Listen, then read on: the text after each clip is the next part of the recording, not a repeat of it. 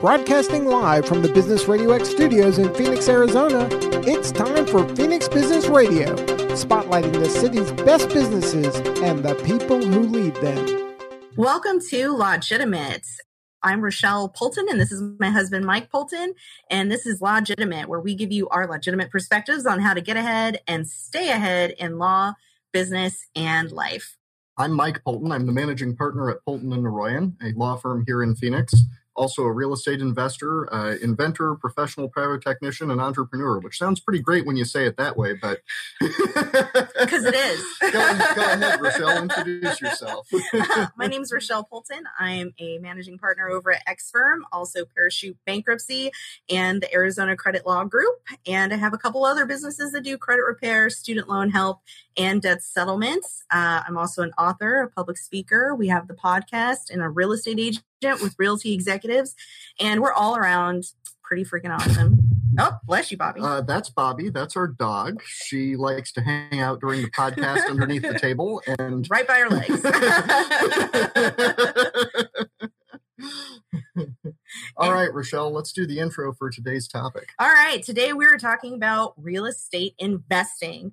Everyone's wondering, should I invest in real estate even though there's a pandemic happening? And the answer is yes, it's always a good time to invest in real estate, especially when you are working with the right team.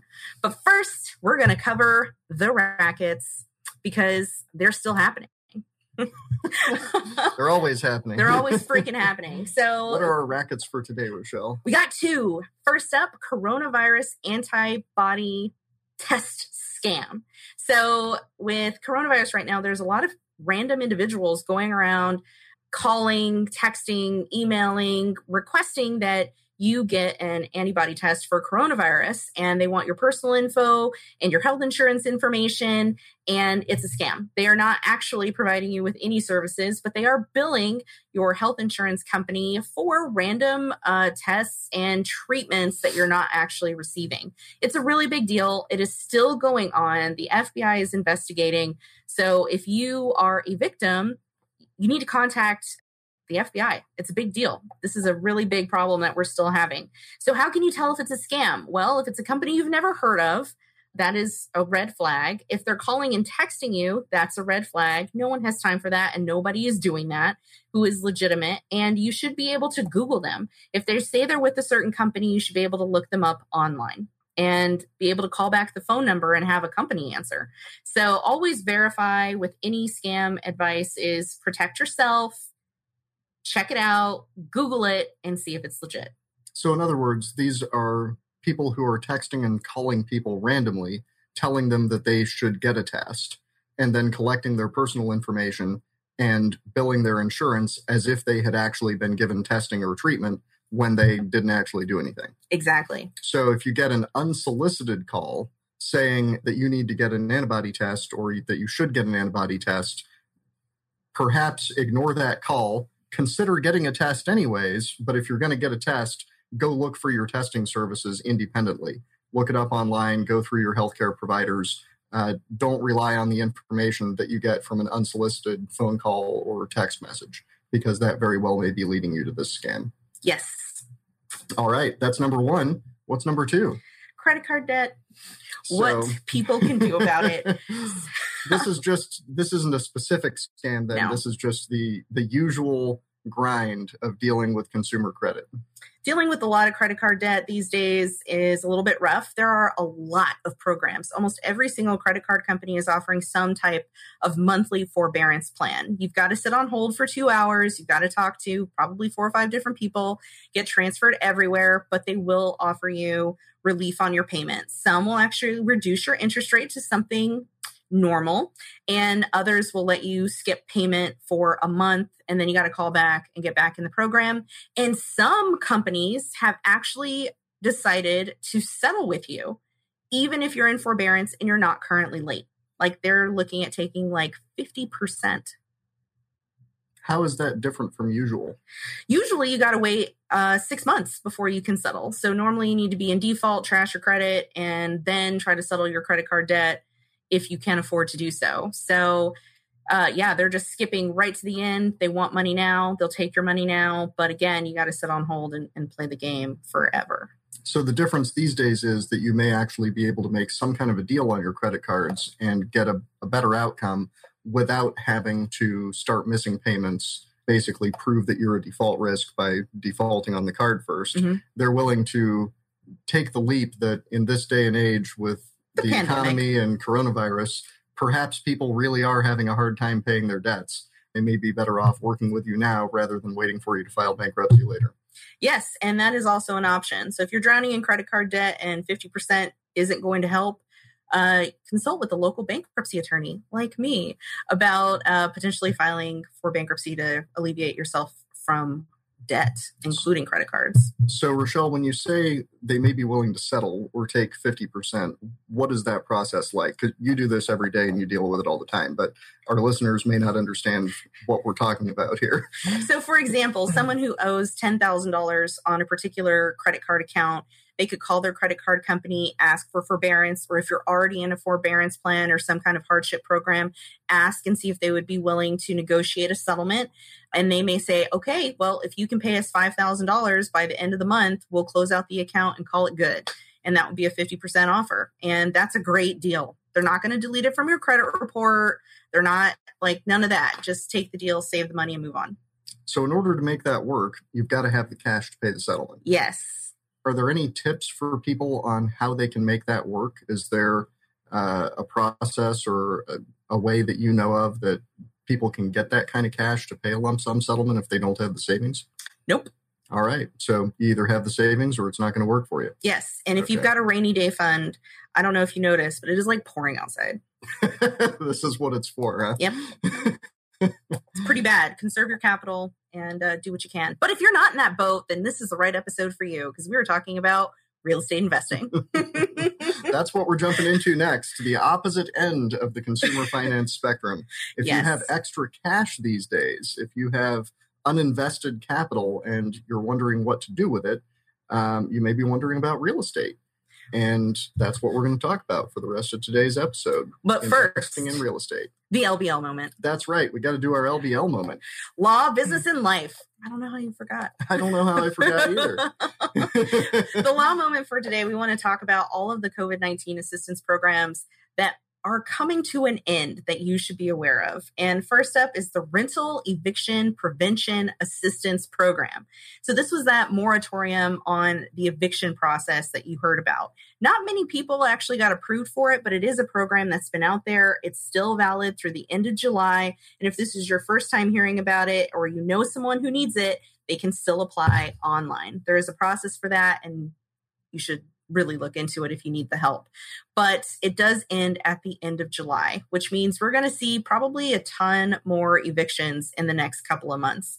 Not ideal, but there's all kinds of programs out there for low-income housing and assistance like that. But just be aware for your family and friends that may need income, rental assistance. That program's coming to an end this month. The other one is the Federal Pandemic Unemployment Compensation. So this is the extra $600 a week unemployment benefit that many people are involved in. And that ends at the end of July. It's July 25th is the end date for that sucker. And the problem is we have a lot of unemployment in the country right now, specifically in Arizona.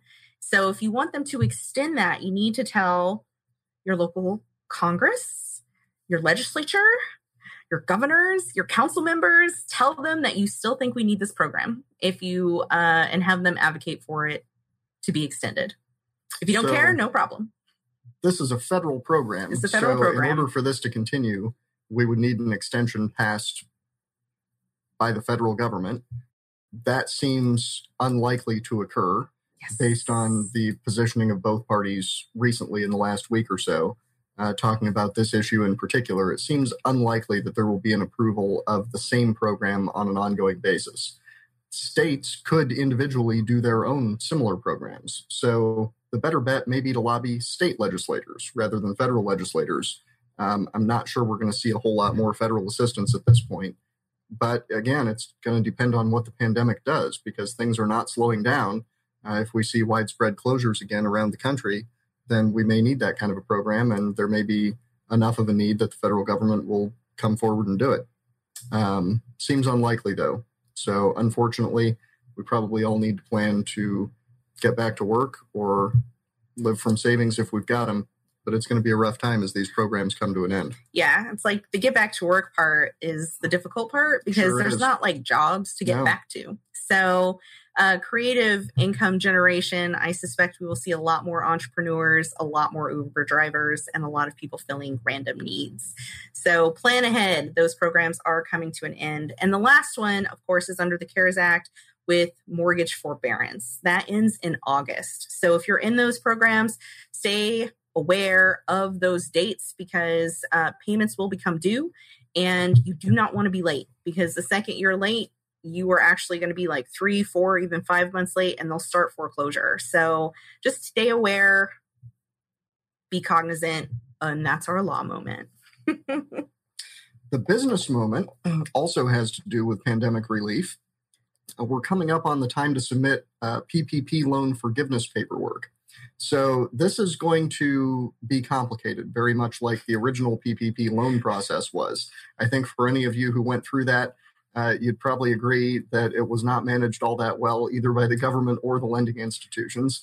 But in the end, a lot of people got money. The loans did come through. Both of our law firms got money.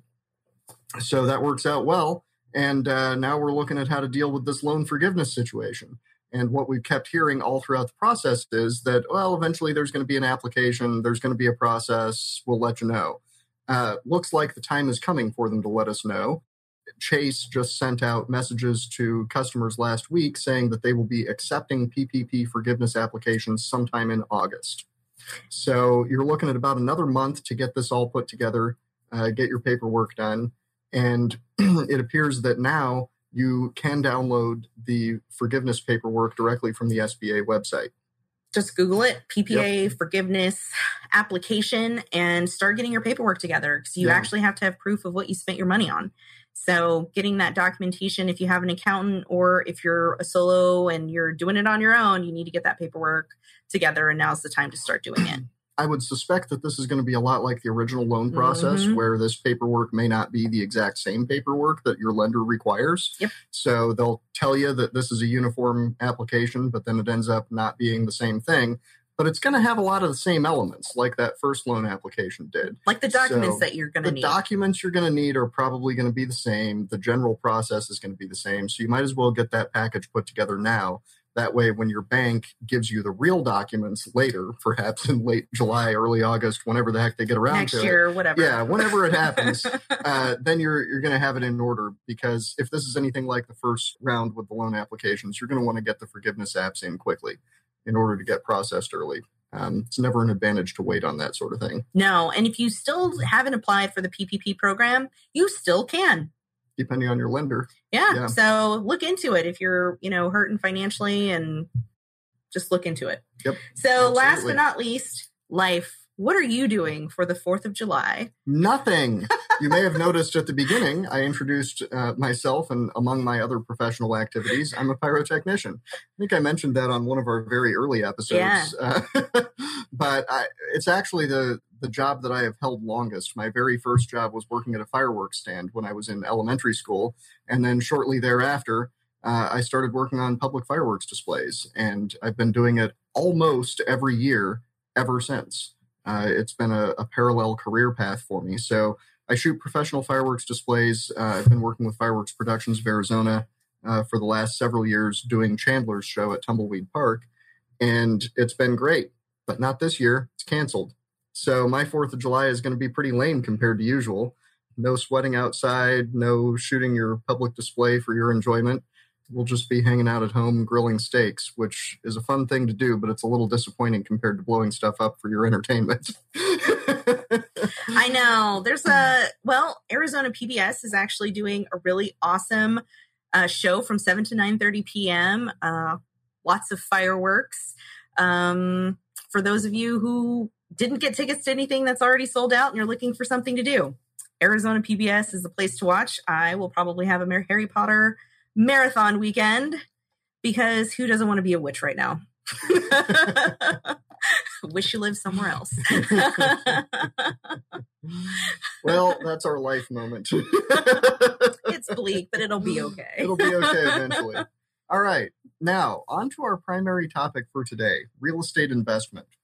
So, among other things, Rochelle and I have both been involved in real estate for quite some time, but in very different ways, stretching back long before we met each other. Mm-hmm. So I've owned a number of properties. I've invested in real estate. I currently have a commercial property, hold a private mortgage on a residential property, have a couple other properties. I'm not a big-time real estate investor compared to people who do it full-time for a living, but it is something I enjoy. I'm frequently involved in real estate professionally outside my own investments because I represent people who are in real estate. And a big part of my practice has been assisting with commercial leasing, with problems with real estate transactions, either in litigation or just helping things go smoothly to stay out of court. All of those things are part of my practice. And so I have a lot of exposure to the real estate business in Arizona. And while I'm not active with a brokerage, I am a licensed realtor. I have never been active. I probably will do that at some point soon. We'll get around to it. Why bother? Because Rochelle's an agent. She's she's licensed and is active with real estate executives. So go ahead and give us a little summary of what you've done in real estate over the course of your career. Yeah, so I started out working for a real estate brokerage in college. So we did commercial and residential, and it was awesome. I freaking fell in love with real estate. Didn't really want to sell it, but did wonder how these deals got done. So after college, I was a loan officer for a few years. And then I watched the market crash and I ran away to law school and started studying all sorts of law, specifically a lot with real estate law. And when I got out, I started practicing in real estate law, dealing with distressed property situations. And today I still deal with a lot of distressed property situations. I still deal with zombie second mortgages, crazy issues related to real estate, foreclosures not happened or gone wrong. If it deals with real estate, I probably have handled it. And if it's a crazy situation, I've probably solved it. So I help with people wanting to buy real estate, getting them ready to go, getting their credit and finances in order. And I help people when real estate goes really wrong. And I advise a lot of people about how to smooth things over during the middle of a real estate transaction, especially when you've got like random liens or HOA issues and things like that. So a lot of fun that we deal with on this end. If it's legally complicated, that's our jam. Yes, indeed. Oh, and in a prior life, I was a construction manager. That was actually my undergrad degree, and I worked for a commercial contractor before I went to law school. So I've got a little on the construction side, and I still get my hands dirty every chance I get. Oh, yeah. So, I think we each have about 20 years of experience each. That's probably about just right. Just about there. Yeah. Well, anyways, now that we're done telling you why you should listen to what we have to say, let's talk a little bit about real estate.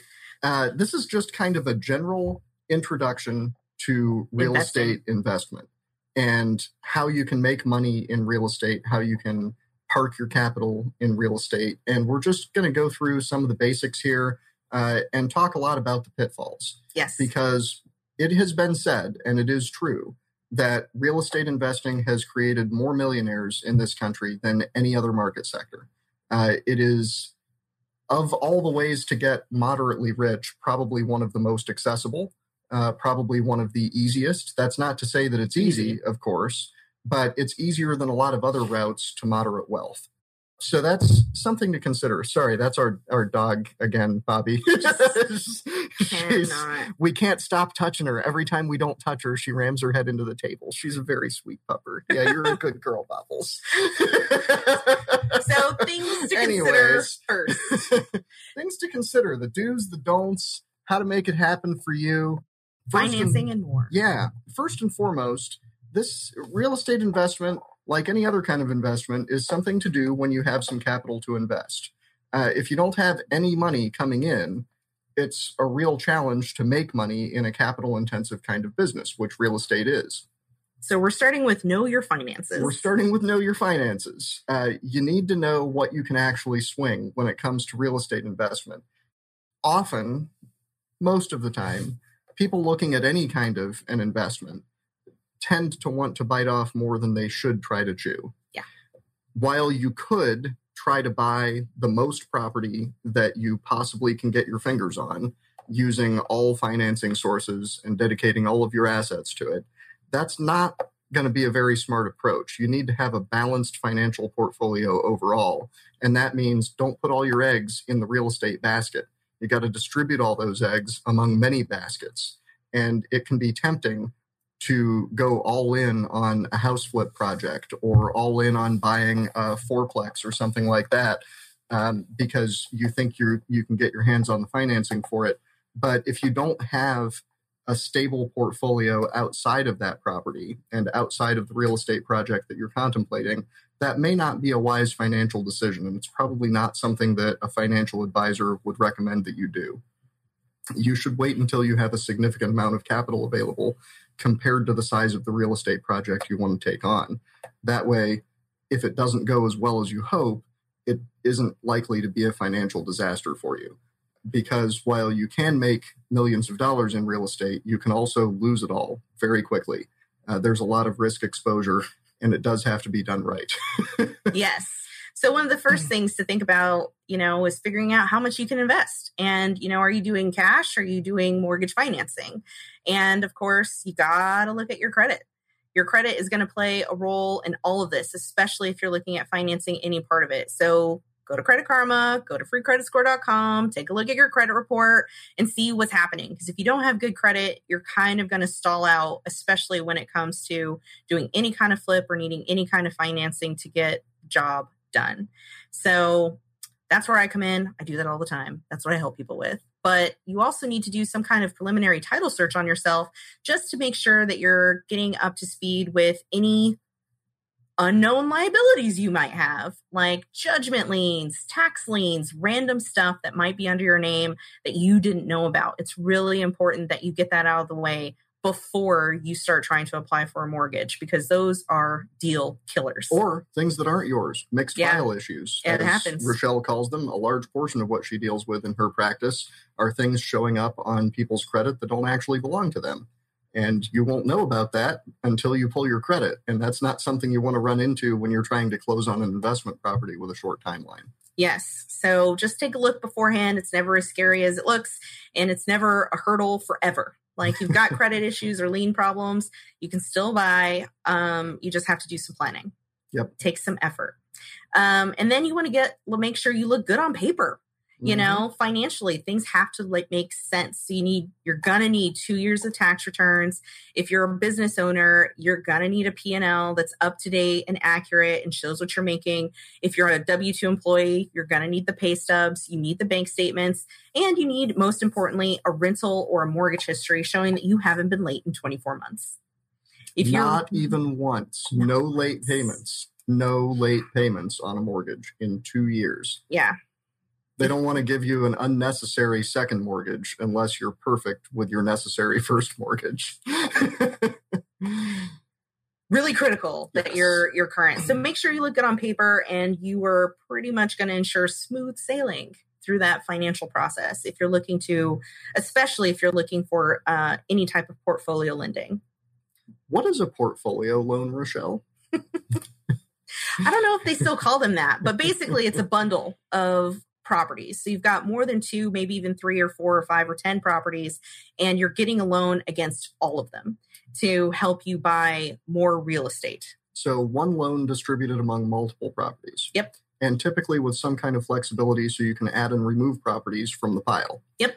That way, your whole real estate portfolio is secured across itself and on one loan. Yep. So it's got advantages and disadvantages, but the advantages typically strongly outweigh the disadvantages. Disadvantage is if you default on that loan, your entire portfolio is at risk. You don't just get foreclosed on with one house, you lose the whole thing.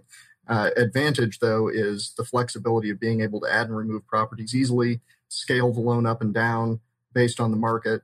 Basically, it's the professional way of handling lending against a real estate portfolio. It's something that you will need to develop a relationship with a banker to achieve. And it's something that may take you a little while unless you're investing 7 figures right off the bat. If you've got a 7-figure property portfolio, you're already going to be pretty comfortable with portfolio lending. And if you're not, you should be. If you're not, you should be. If you've got millions in real estate, you should get comfortable with that and start talking to some local and regional banks or credit unions about that type of lending arrangement. But if you're new at this, and you've got capital for several properties, or you've got capital for down payments on one or two, and you think you're going to be able to add more in the next year or so, now is the time to start talking to those lenders. And it's probably not going to be your big banks. Rochelle, you can probably talk more about that. Yeah, you're never going to go to a big bank. Yeah. Just skip it. You're a number. Go to a broker or a banker, someone who can actually answer your questions and care whether or not you close. And someone who's used to working on more customized deals. Yes. Yeah. I've got my favorites. And if you work with private banking or private investment management for securities, they often are able to provide that type of lending for real estate. So, for example, Morgan Stanley, if you've got a securities portfolio with them, you can obtain lending for real estate portfolios by leveraging against your existing securities assets, which is definitely worth looking at. If you've got a pretty substantial securities investment portfolio, consider using that as the down payment or security for your lending on real estate investment. You don't necessarily have to sell securities to do that. You don't have to sell those investments and achieve cash in order to make the deal work. The whole thing is arranged around the idea of lending against your existing other assets in a different market sector. Much better approach. Yep. So it doesn't really matter if it's your first time buying a second home, buying a first home, or buying a 15th investment property. There's always something new to learn and a new way to figure it out. Absolutely. So after you know your finances, you got to know what you want. Are you looking for something short-term or long-term? Commercial, residential, single-family residence, or like an apartment complex? Or are you looking to flip or wholesale? And if you're unfamiliar with any of those terms, you need to get familiar.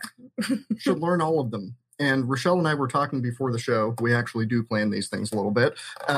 We were talking about this segment and knowing what you want and what these different approaches to investing in real estate are. And Rochelle's point is you should know going in what approach you're looking to do. My response to that was, I think you should go in looking for which approach will make you the most money in your current location and market environment. You should consider all of these options. However, not all of them are likely to be viable. For example, commercial real estate investment has significantly lower margins on average than residential investment does. It's also quite a bit more challenging to get into if you don't have a background in it and requires more capital. So right off the bat, unless you know that you want to get into commercial and you've got some particular reasons for doing that, it's probably not something you should be looking at. Don't just go around poking at commercial buildings thinking it's the same thing as buying a couple of houses and leasing them out. It's totally different business. And you got to understand some of the nuances of that and what the financial expectations are and what your role is as the investor in that kind of an arrangement if you're going to get into that. So on the one hand, know what you want to do going in. On the other hand, keep your options open and understand the differences so you can analyze all the options on the table and pick what's going to make you the most money where you are right now.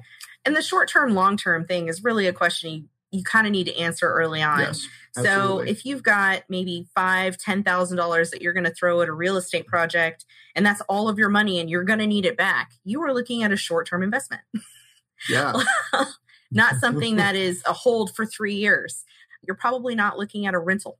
So just keep those kinds of things in mind when you're thinking about looking for deals that you can invest in. You got to know, what's your time commitment here? Are you comfortable with parking your money for 3 years in a real estate investment? Because if you're not, rentals are not for you. Those are long-term holds. It's also worth considering that for any short-term arrangement, there has to be a long-term contingency plan. Yep. If you started a flip, say, in March of this year, you may have been lucky to get that done and get that sold in the time frame you initially expected, but there's a good chance that you did not meet or perhaps still are struggling and not meeting your expected timeline for that. You've got to have an exit strategy that is a backup plan. You cannot count on necessarily being able to sell your flip immediately, get a property rehabbed in the time frame that you expected or for the budget you expected. A big part of succeeding in real estate, like in any other business, and this is really not different than any other business, is having layer upon layer upon layer of contingency plans where hopefully the top 5 contingency plans all make you some money. And it's plans 5 through 10 where you lose money, but hopefully not as much as you could have. Less than you could have. That's how it works. You can't just plan on things going well and have one route to achieving an acceptable outcome. You've got to have a lot of alternative approaches that will all get you some sort of a semblance of an acceptable outcome for your project. And how do you learn those outcomes? By doing it. Yes. Like everyone has to learn from experience. Like people can tell you what the pitfalls are and you may or may not believe them until you've done it a couple of times on your own. So just because you had a deal that went terribly wrong the first time doesn't mean you're going to have the same problems the second time. Absolutely. Keep pushing forward. And considering the probability of the bad outcomes occurring and comparing that probability to the financial impact of those bad outcomes gives you a risk assessment for your project overall. And some of that is just straight up math. You look at the actual probability that something bad will happen and you calculate the financial impact of it and you risk adjust that financial outcome and see if that makes sense. And then you balance that against your expected profit if it goes well. And that's how you compare what your investment options are. But some of it is a little softer than that. You've just got to have a feeling for how likely some of the less common bad outcomes are to occur and balance that against the profit if you succeed as expected. That comes with experience, but it also comes with a lot of hard work and a lot of spreadsheets and a lot of analysis. You got to run a lot of numbers. Do spreadsheets. Yes. Create your Excel spreadsheet, because when you make money in real estate investing, you make it when you buy. And Absolutely. That means you have got to do the math beforehand. You can't buy something because you have a great feeling about it and then find out you got to replace all the plumbing. You want to sell that property to someone who has a great feeling about it. That's who you want to sell it to, is someone who's buying based on emotion because they like it. You don't have to like the property you're buying for an investment. In fact, you can hate it. As long as it makes you money. As long as it makes you money, as long as you've got a plan that you think will succeed to sell that property to someone who really likes it later, then that's fine. Yes. But this isn't about emotion. You got to feel differently about your real estate as an investor than as a typical homeowner. All the stuff you hear about the dream of owning a home and making it your own and how it's so beautiful and it's just such a wonderful thing to feel that you have your own place in this. That's marketing. That's somebody who does real estate for a living telling you that stuff. They're making you to like that your house.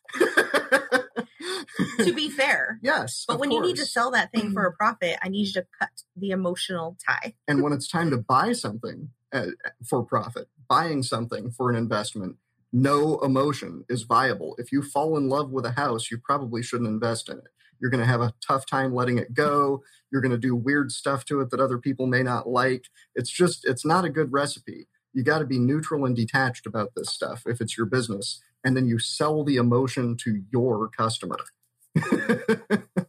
So a couple of pitfalls that you're probably wondering, what are the top? So ours are inspections are your friend. Absolutely. Pay the extra money.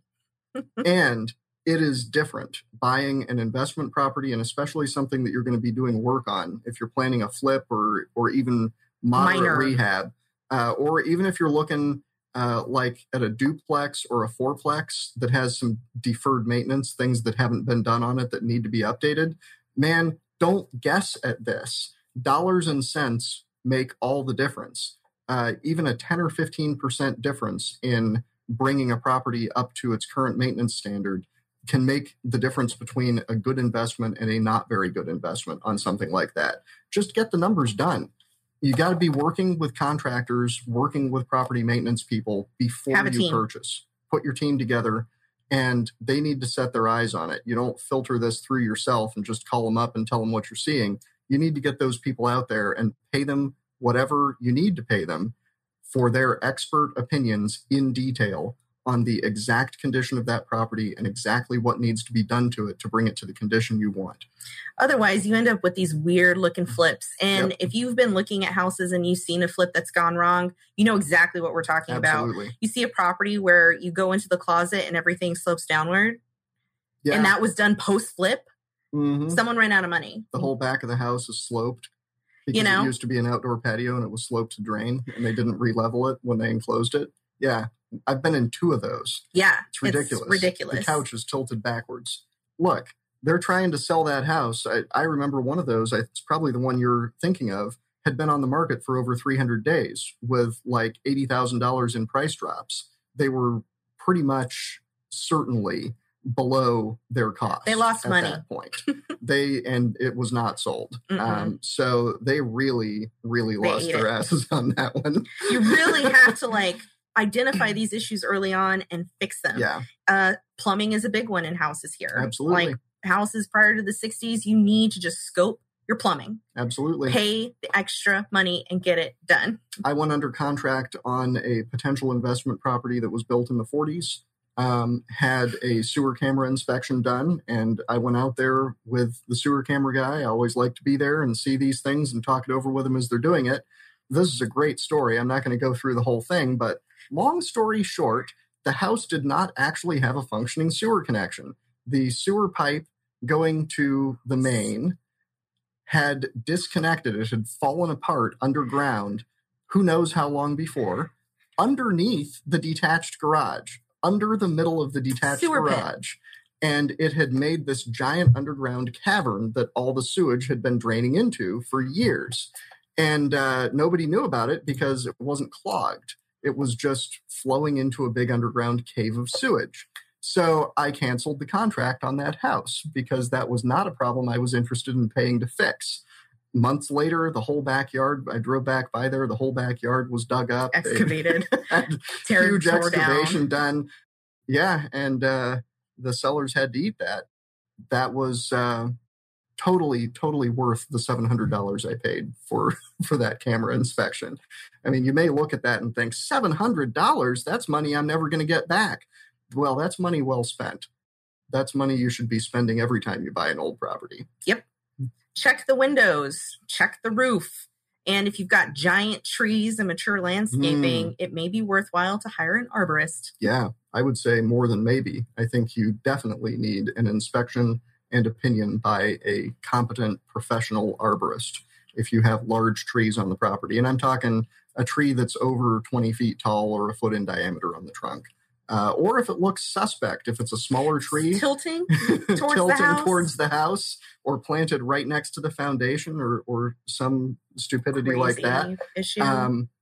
You removal of those things is expensive. Yeah, I was going to say you can either get the inspection now or find out later that it's going to cost you $5,000 to remove that tree and that it's going to have to be done immediately to avoid foundation damage. I mean, these things happen way more often than you would think. These are not uncommon problems.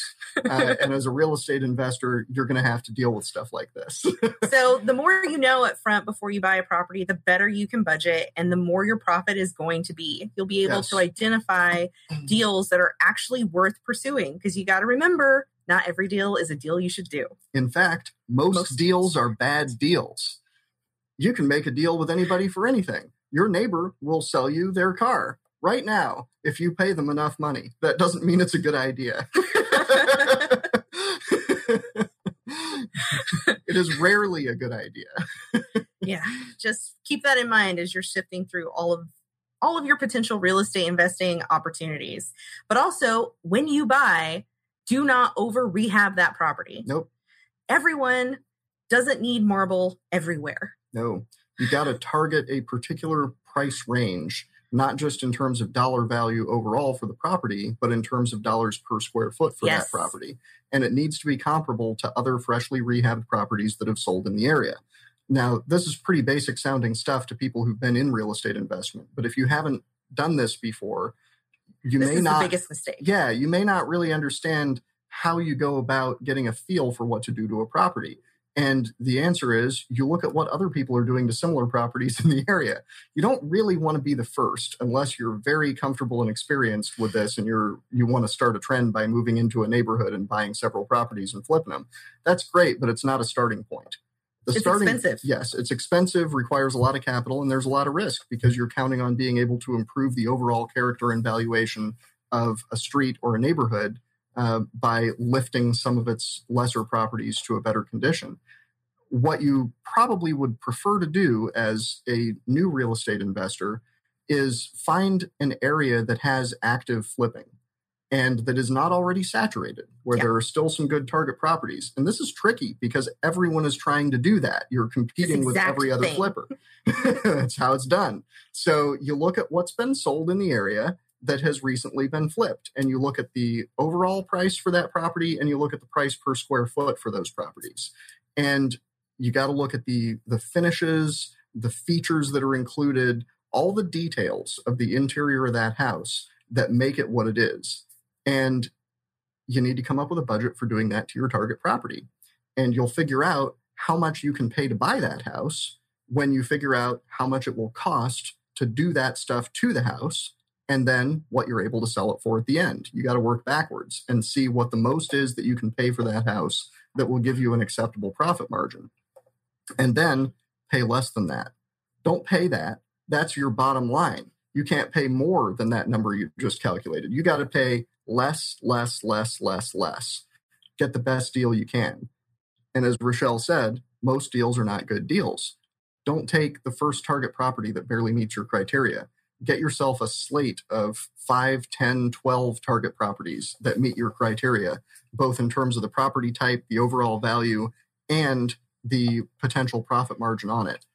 Build spreadsheets, compare your bad outcomes for these properties. What if you can't sell it for the price you want? What if you have to hold it and rent it? What happens if your contractor just can't get the project done quickly enough and you have to hold it much longer than expected? All of these sorts of things need to be considered, and figure out which of those 5, 10, 12 potential properties will get you the best outcome with the least risk, and do that one. Does this sound like a lot of work? It's a lot of work. Because it is. We're talking about hundreds of thousands of dollars here. This is not easy. Doing this, the HGTV era makes it look like you just pick up a sledgehammer and you just go to work. And that is just not the case. Those are professionals. They already knew beforehand what they were going to make, how much it was going to cost, and they have a formula. You have to go in knowing what you're doing. And this isn't higher math. You don't have to know calculus. You do have to understand the time value of money and be able to calculate interest, profit, ROI, pretty basic calculations involving your financing. You got to be comfortable with that stuff. But it really is arithmetic. And if you dedicate a day or two to reading about time value of money calculations, present value, ROI calculation, things like that. We're nerds. Mortgage amortization. We're nerds, but people who are good at this are nerds. Yep. You got to know that stuff. You got to be a nerd. Yeah, you don't have to do higher math to be able to pull it off, but you do have to be able to build a spreadsheet and really understand it. So that's worth it. Yeah. That's how you avoid losing money. That's what it's all about. And of course, sunk cost. Yeah. Before we move on to sunk cost, you mentioned don't over improve the property. Oh yeah. Yeah. This goes along with what I was rambling about looking at other completed flips in the neighborhood. You got to know what you can actually get someone to buy. And installing a new swimming pool in the backyard is probably not something you're going to get your money back for. If it makes sense, it makes sense. Yeah. But it doesn't always make sense. If you're going to improve the property at something like $50 a square foot, you really needed to do the math on that long before you spent the cash. Yep, absolutely. There are a lot of types of improvements that are almost never worth doing. And there are other improvements that are almost always worth doing. Mm-hmm. And figuring out which is which for your particular property is a big part of the game. Fixing functional obsolescence is always a good one. Yes. If you're fixing a house and you're doing a flip and the washer and dryer is still in the kitchen, I'm going to be mad. Yep. Move that laundry. If there's no closet in the master bedroom, you should probably fix that. Yeah. Solve the problems that obviously need to be solved, because those are actually worth it. They pay themselves off in dividends. And really, that's a big part of picking good target properties for improvement, is finding properties that have weird, stupid crap going on with them. That were well loved. They were well loved, but very stupid to begin with. They put the laundry in the living room, or there's a wet bar in the bathroom. The master bath is all the way across the house from the bedroom. Yeah. all of these things actually exist. There are tons of houses out there that are just chopped up into weird pieces that don't make any sense internally. And you got to look at that carefully, and you got to bring your contractor with you to help talk through how you actually change this, because there may be a reason nobody's done it to that house before. They've got to move all of the plumbing, which requires you to open the slab. Exactly. If you have to do all new under slab plumbing, you got to move structural walls, stuff like that. It's probably not a good candidate. But every now and then, you're going to find a house that is vastly underpriced compared to others in the area, because of some weird stuff that was done to it. And people just walk into it and they go, what the heck is this? This is ridiculous. No, I'm not buying this. But it's easy to fix. And if you find one of those, that is the perfect target for investment, because you can put a little bit of effort into it and make it a whole lot better. Problems that were knocking $100,000 off its value. Yep. That's a great way to go. Yes. But don't over improve. Sunk cost. And don't do it weird. Yeah, don't do it weird. Don't do stupid stuff people don't want to buy. You're not building the house for yourself and your own personal tastes. The whole idea is to make something that'll sell to most people who are looking at houses. Yes. Do weird stuff to your own house. Yes. If you like purple, feel free. Purple carpet, purple walls all day. You won't be able to sell it like that, but if you're going to live there, you might as well like it. Yep, absolutely. Don't do that to an investment. Okay, sunk costs. When I was in undergrad and I was in construction management, I had to take a bunch of finance and business courses. And one of them was engineering econ, which was a weed out course for second year engineering and construction management students, taught by a real hard ass. And he was absolutely dedicated to ramming principles of financial and fiscal management into the heads of these young engineers so they would understand what it is that they do for the companies they work for and how you make money and how you lose it. And he absolutely hammered into our skulls that sunk costs do not count for future analysis. What this means is that once you have spent $1 on something or $100,000 on something, it doesn't matter what you paid when you are considering your future investments in that project.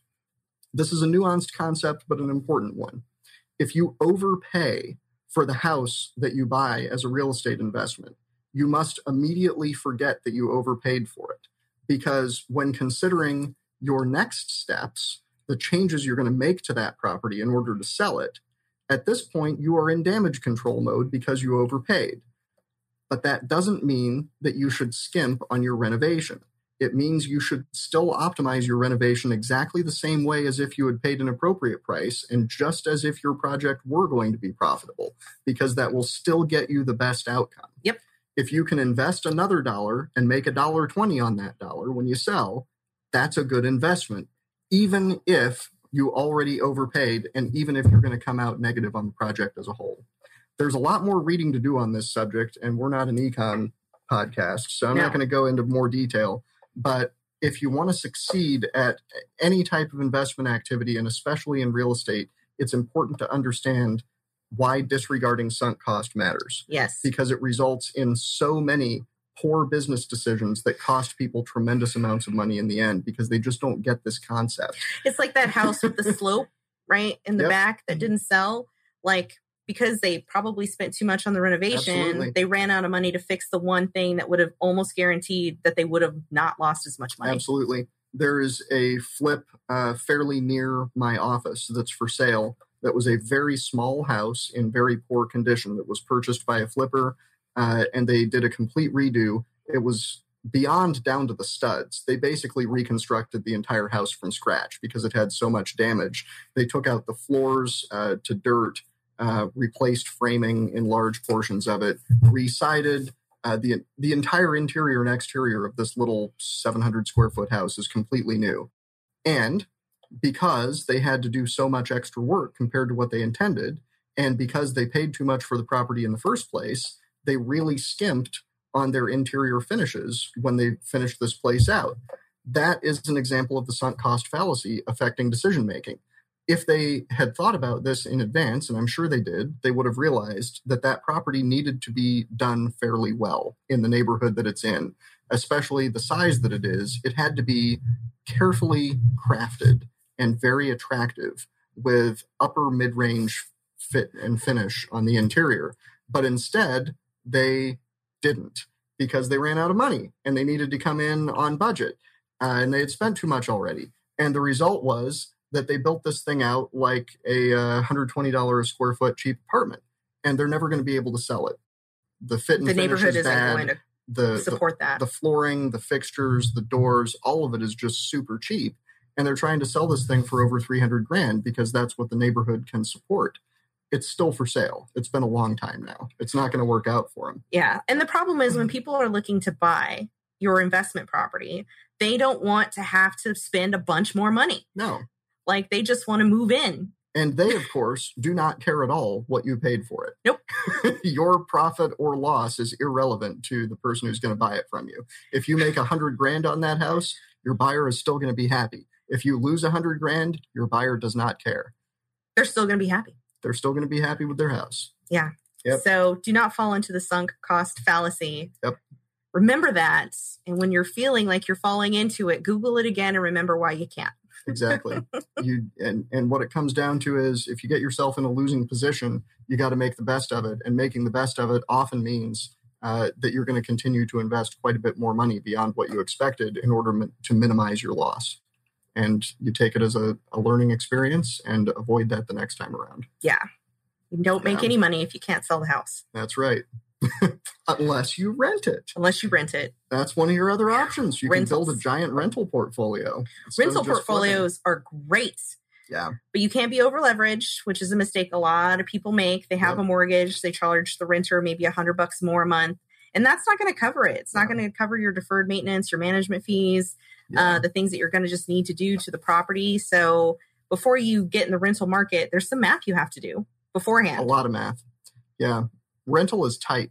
Yep. Commercial rental, even much more so, which is why I mentioned that's more advanced real estate investment. The margins are very slim in commercial rental, especially strip mall, small commercial, things like that.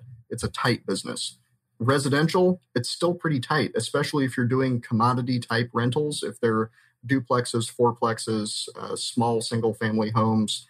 Those types of rentals run thin margins because it's very price driven in the market. Your renters need the least rent they can get. They need to get the most value for their money. And that means you've got to run a tight ship. Yes. But usually when you're looking at real estate investing, like how much money do you make? You're not going to make $100,000 on a flip, like conservatively, maybe 15 or 20 is a great place to start and a good place to aim for. And you need a couple of them, obviously, to grow to the extent that you want. But real estate is not easy. It is not cheap. And it does take a lot of work. And it's worth noting the margins on flips have shrunk a lot in the last few years. Back in 2012 or so, as we were recovering from the major crash, margins on flips could be 30, 40%. Maybe even higher if you did well. Yeah. People just made a killing on good flips because it really came down to who had cash to buy the properties and pay for the flip in the first place. Since then, the market has leaned out a lot and matured a lot. And the operators who are still flipping in the Phoenix metro area tend to be pretty smooth about it.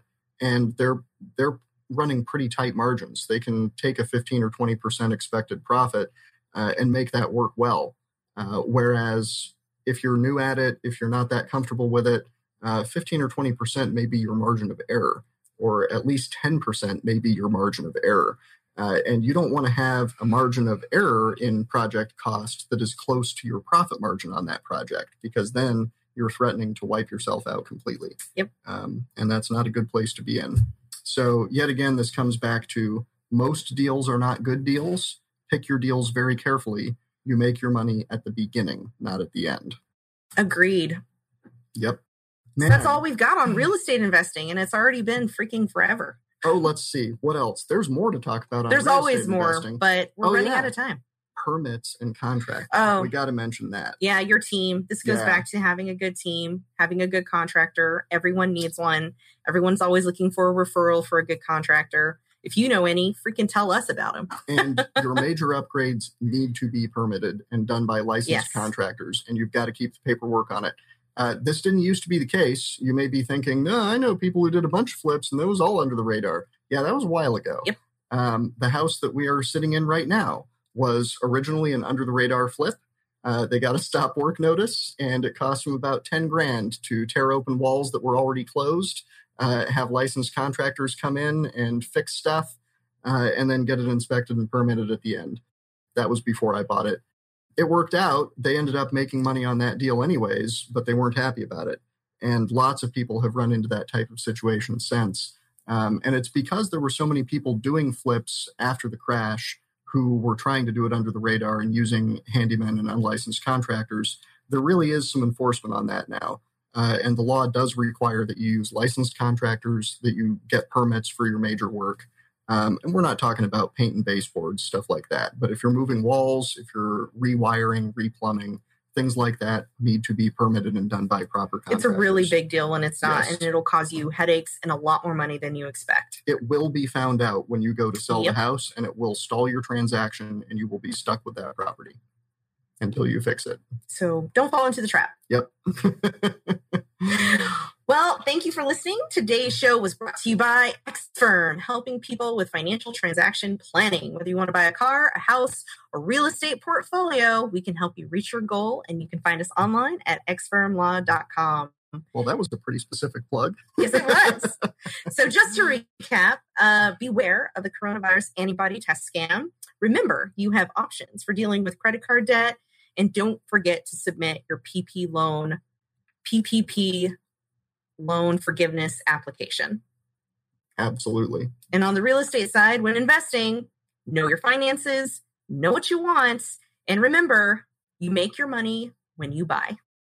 Mike, you want to tell everybody who you are again? Absolutely. I'm Mike Polton with the law firm Polton & Royan. We provide business law services and business consulting here in Phoenix. You can find us online at www.pnlaw.pro. And I'm Rochelle Polton, your favorite consumer rights attorney, and you can find me at xfirmlaw.com. And you can find us and me, your favorite real estate agent, I hope, at azownit.com. And right here is our fun dog Bobbles, and you can find her under the table. Yep, she's been here the whole time, rocking and rolling. Thanks so much, Phoenix, and talk to you next time.